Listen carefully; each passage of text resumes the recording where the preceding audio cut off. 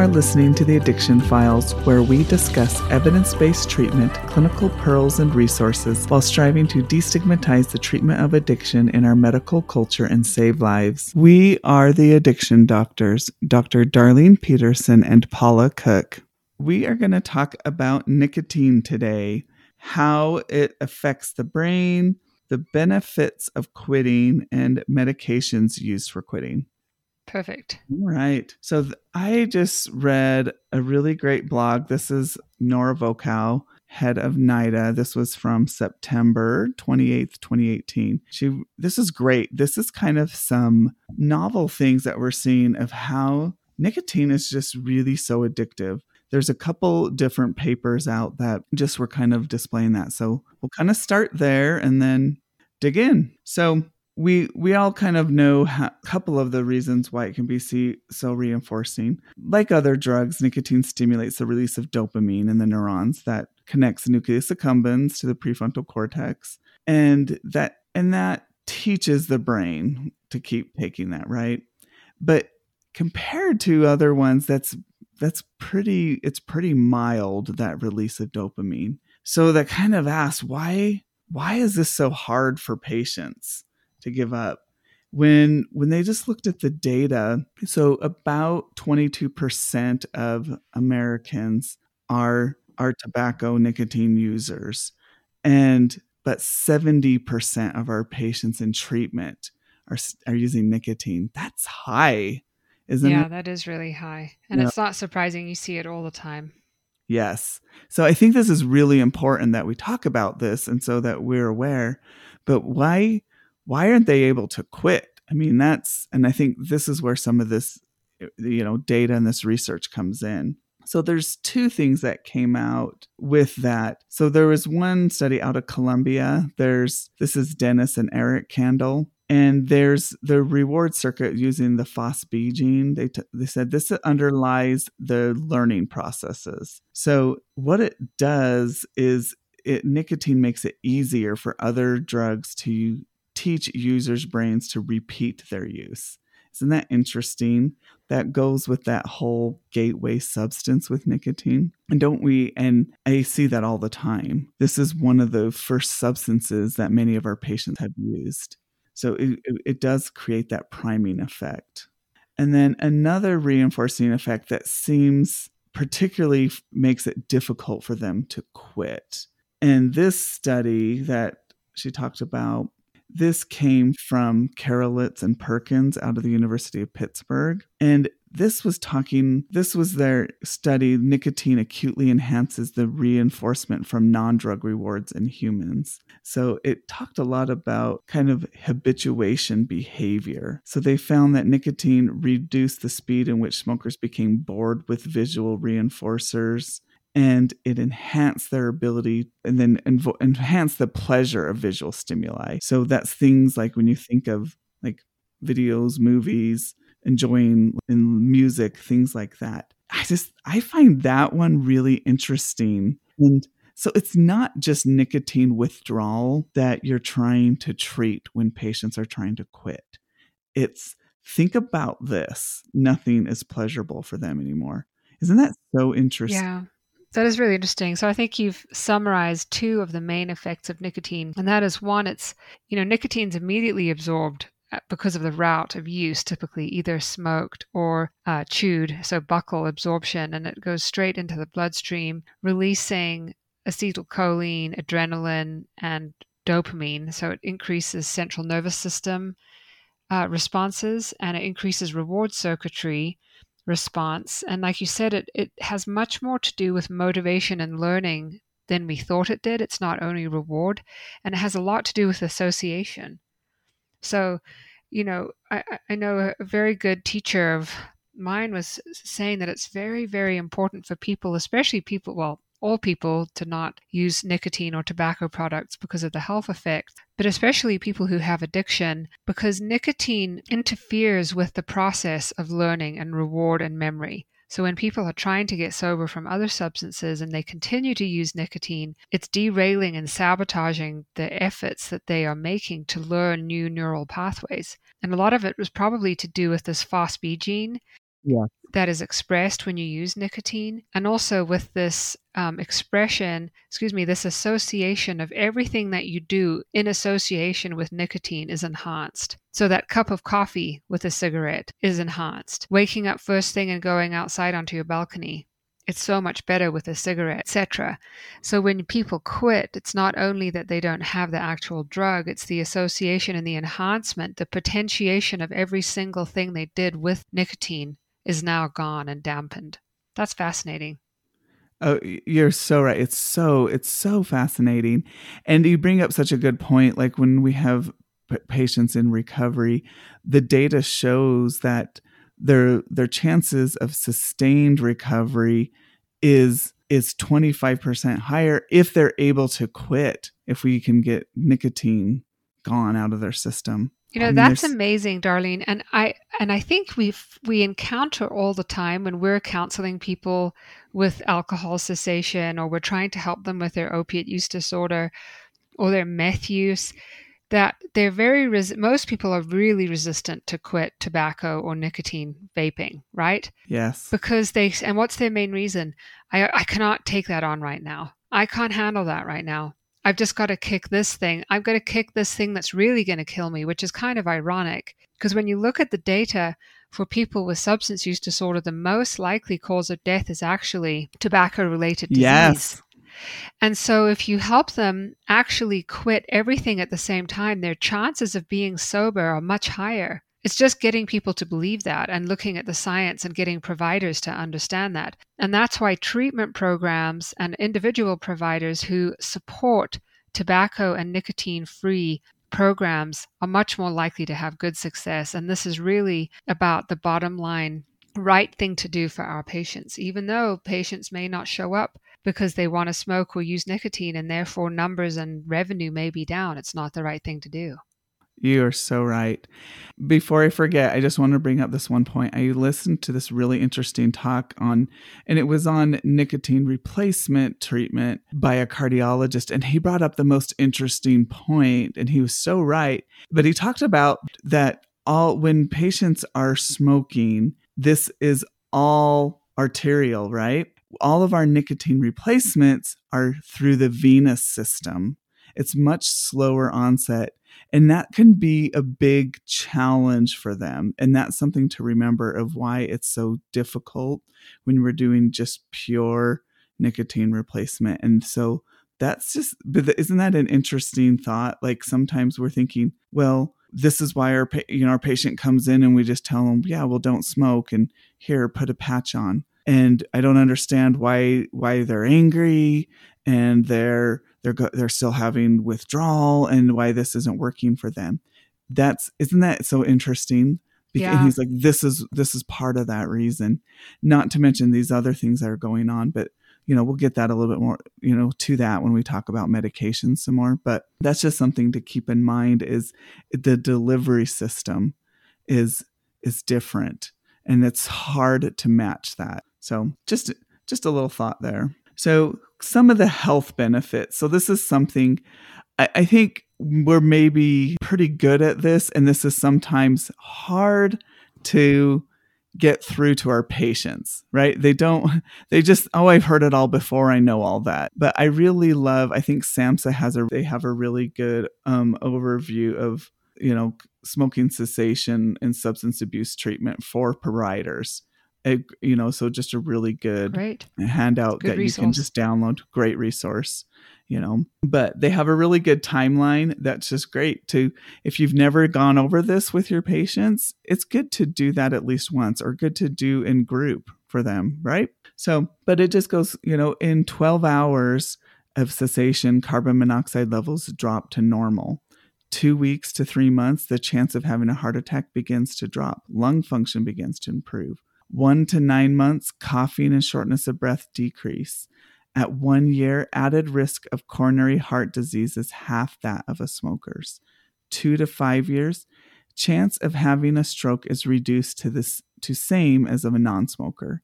And at 10 years, lung cancer risk is about half that of a smoker's. Risk of cancers of the mouth, throat, esophagus, bladder, cervix, and pancreas decrease. And at 15 years, risk of coronary heart disease is back to that of a non-smoker. So those are just, I think, the most succinct things to just kind of keep in mind and make sure that we're at least touching on those. But I don't think that at the end of the day, that's going to always be the most motivating factors for our patients. It's very motivating for us, but I don't think that's always the most motivating for our patients. True. I think that's true. I think it's fascinating data and it's very hopeful, but I think we've got to try and identify what's motivating the patient who's contemplative about quitting and move them into action phase. What is it that they identify as a reason to want to quit?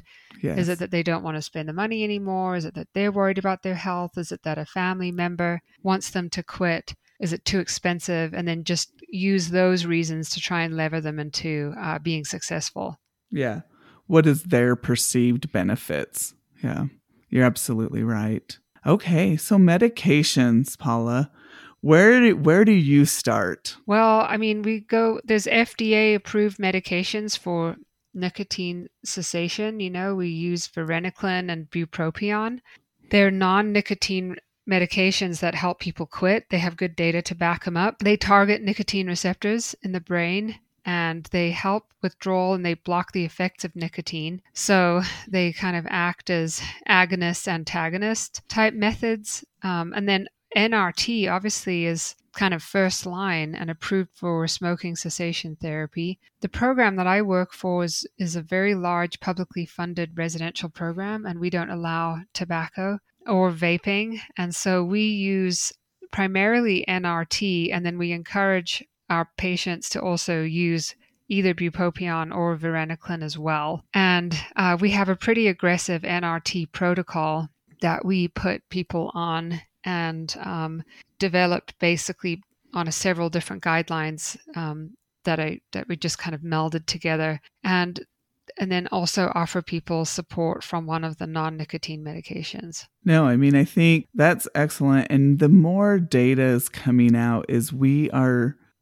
especially if you're using like NRT, I think we are underdosing patients, don't you think? Absolutely. That's one of the things I realized when I was doing a lot of research, developing the protocols for my organization, is we are underdosing people who smoke a pack a day or more. They are in withdrawal with a 21 milligram patch. Exactly that. And we often see failures because people are just not getting enough nicotine replacement. Now, it's kind of a double-edged sword because you also have a tendency for people to get onto nicotine replacement and then to never get off of it.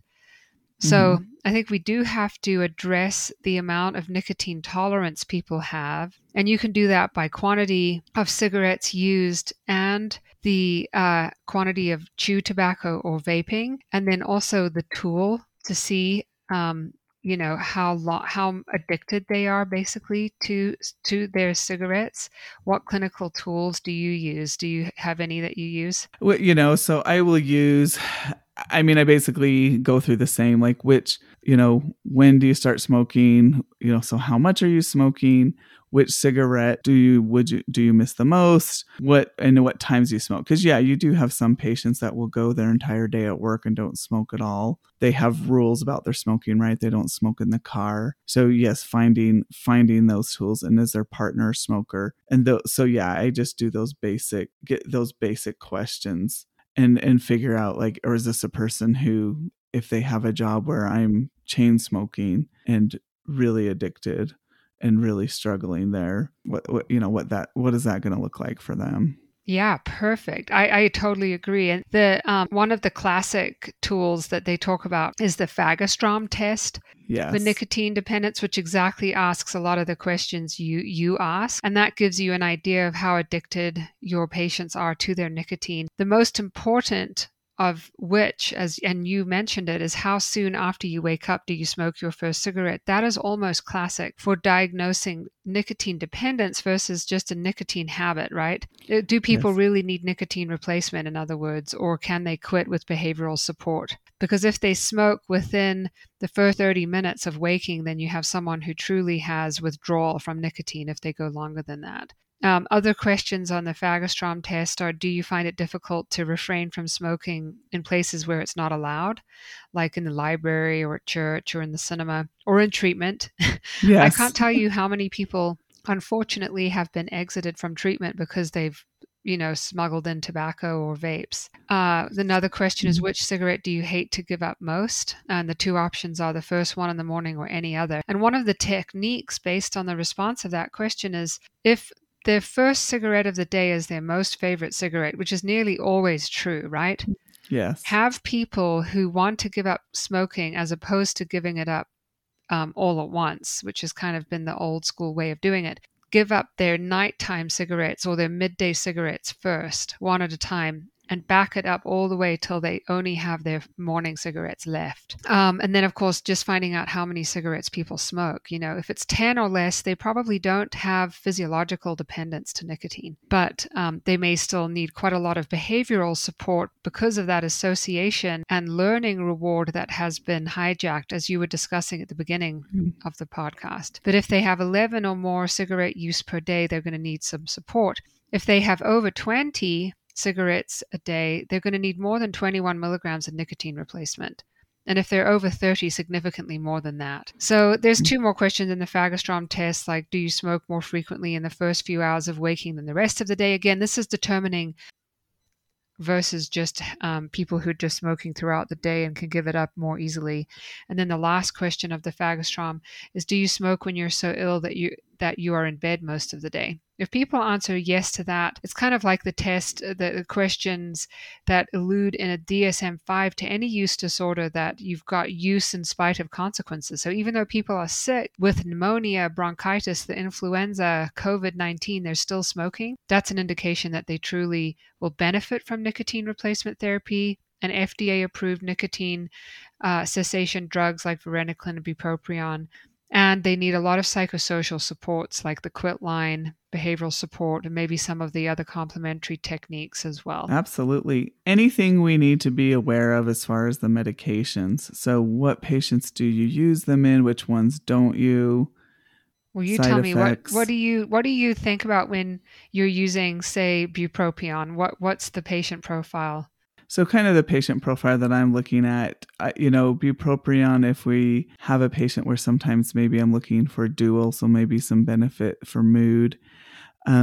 There's caution if you have history of seizure on that patient. And so I would be careful about that. And then you do need to kind of titrate up with bupropion, but certainly I will use it with nicotine replacement therapy too. And so I think a lot of times we just try one, and it's the same adage of you need to try sometimes multiple things and combine. And so I will do that too. And then, pregnant patients is a little bit different. And so with some of the medications, and so that's the only cautions there too. And then varenicline and is same, like I was just reading a really interesting study. So we have the black box warning as far as, and every patient, probably the first time you mention that medication to them, they always tell me, well, I hear that causes increased risk of depression and suicide. And so or my friend got really depressed on that. I'm not going to take that dog. And I mean, it's just a very tired excuse.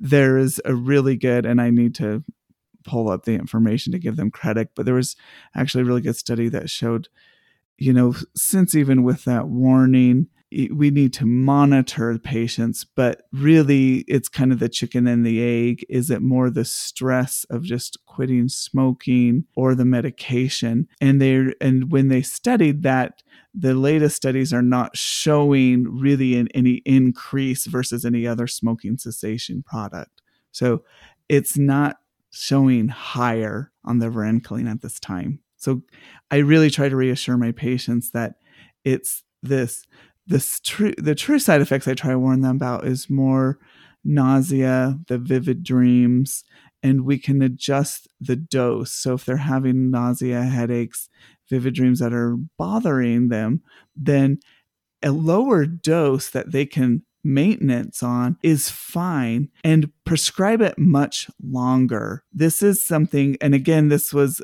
a great talk that talked about like why are we weaning patients off in 2 and 3 months? And even lately it's come out and insurances are paying for it much longer. Keep them on it much longer. And that goes back to what we're talking about, is changing this kind of reward circuitry in the brain. You've got to get them past these cues, especially these patients that are highly cued in their environment. You've got to work past that. So it's very effective and it works, but you've got to be able to work with that. So with my patients who really have that dependence, I really try to encourage some of these medications. I talk to them about that, but I talk to them about some of the side effects too, but they're usually pretty minimal compared to the side effects of their smoking too. How about you, Paula? Right. No, I totally agree with all of that.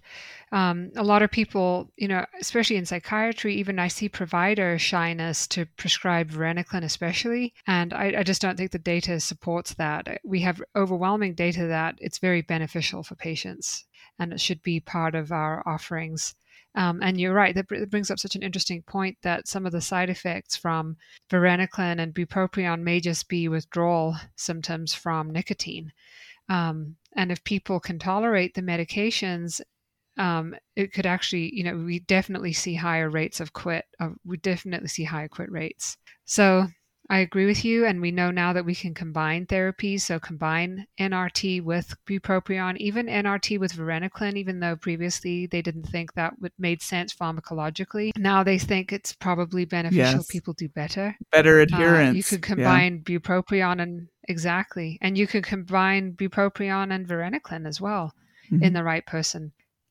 Remembering that, this nicotine and tobacco use is more life-threatening than almost any other lifestyle choice that people make. So yeah, and then getting people support too through the quit line and through peers who've quit and groups and that kind of thing. I think that's really important, and getting people some tools and skills that they can use and keep in their pocket for when they have cravings or come across situations or circumstances. No, SAMHSA really actually had some data, and it was some good data that showed the quit line is actually effective.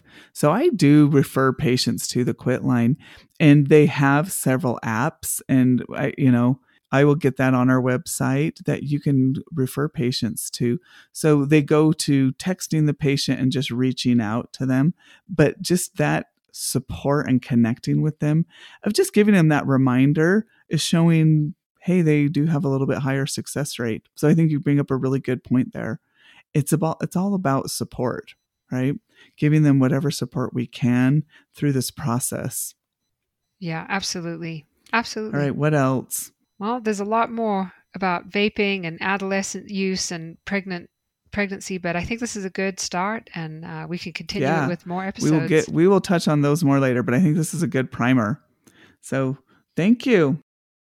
Until next time, hey, check us out at theaddictionfiles.com or email us at theaddictionfiles@gmail.com. Thank you so much to Ricky Valades for use of his song Awake. Check him out at rickyvalades.com.